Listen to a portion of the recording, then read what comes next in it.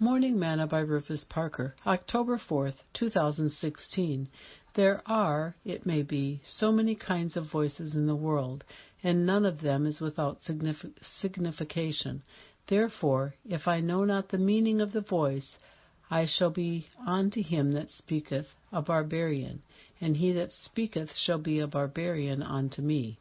Even so ye, forasmuch as ye are zealous of spiritual gifts, seek that ye may excel to the edifying of the church. 1 Corinthians 14, verses 10 through 12. Today's morsel.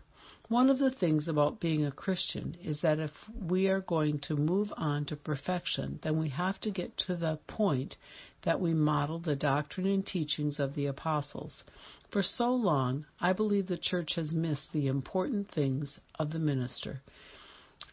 As Jesus told the Pharisees and Sadducees in the temple, who only focused on certain things that benefited them and had left the important things of God's word undone, "Woe unto you, scribes and Pharisees, hypocrites, for ye pay tithe of mint and anise and cumin, and have omitted the weightier matters of the law, judgment, mercy, and faith.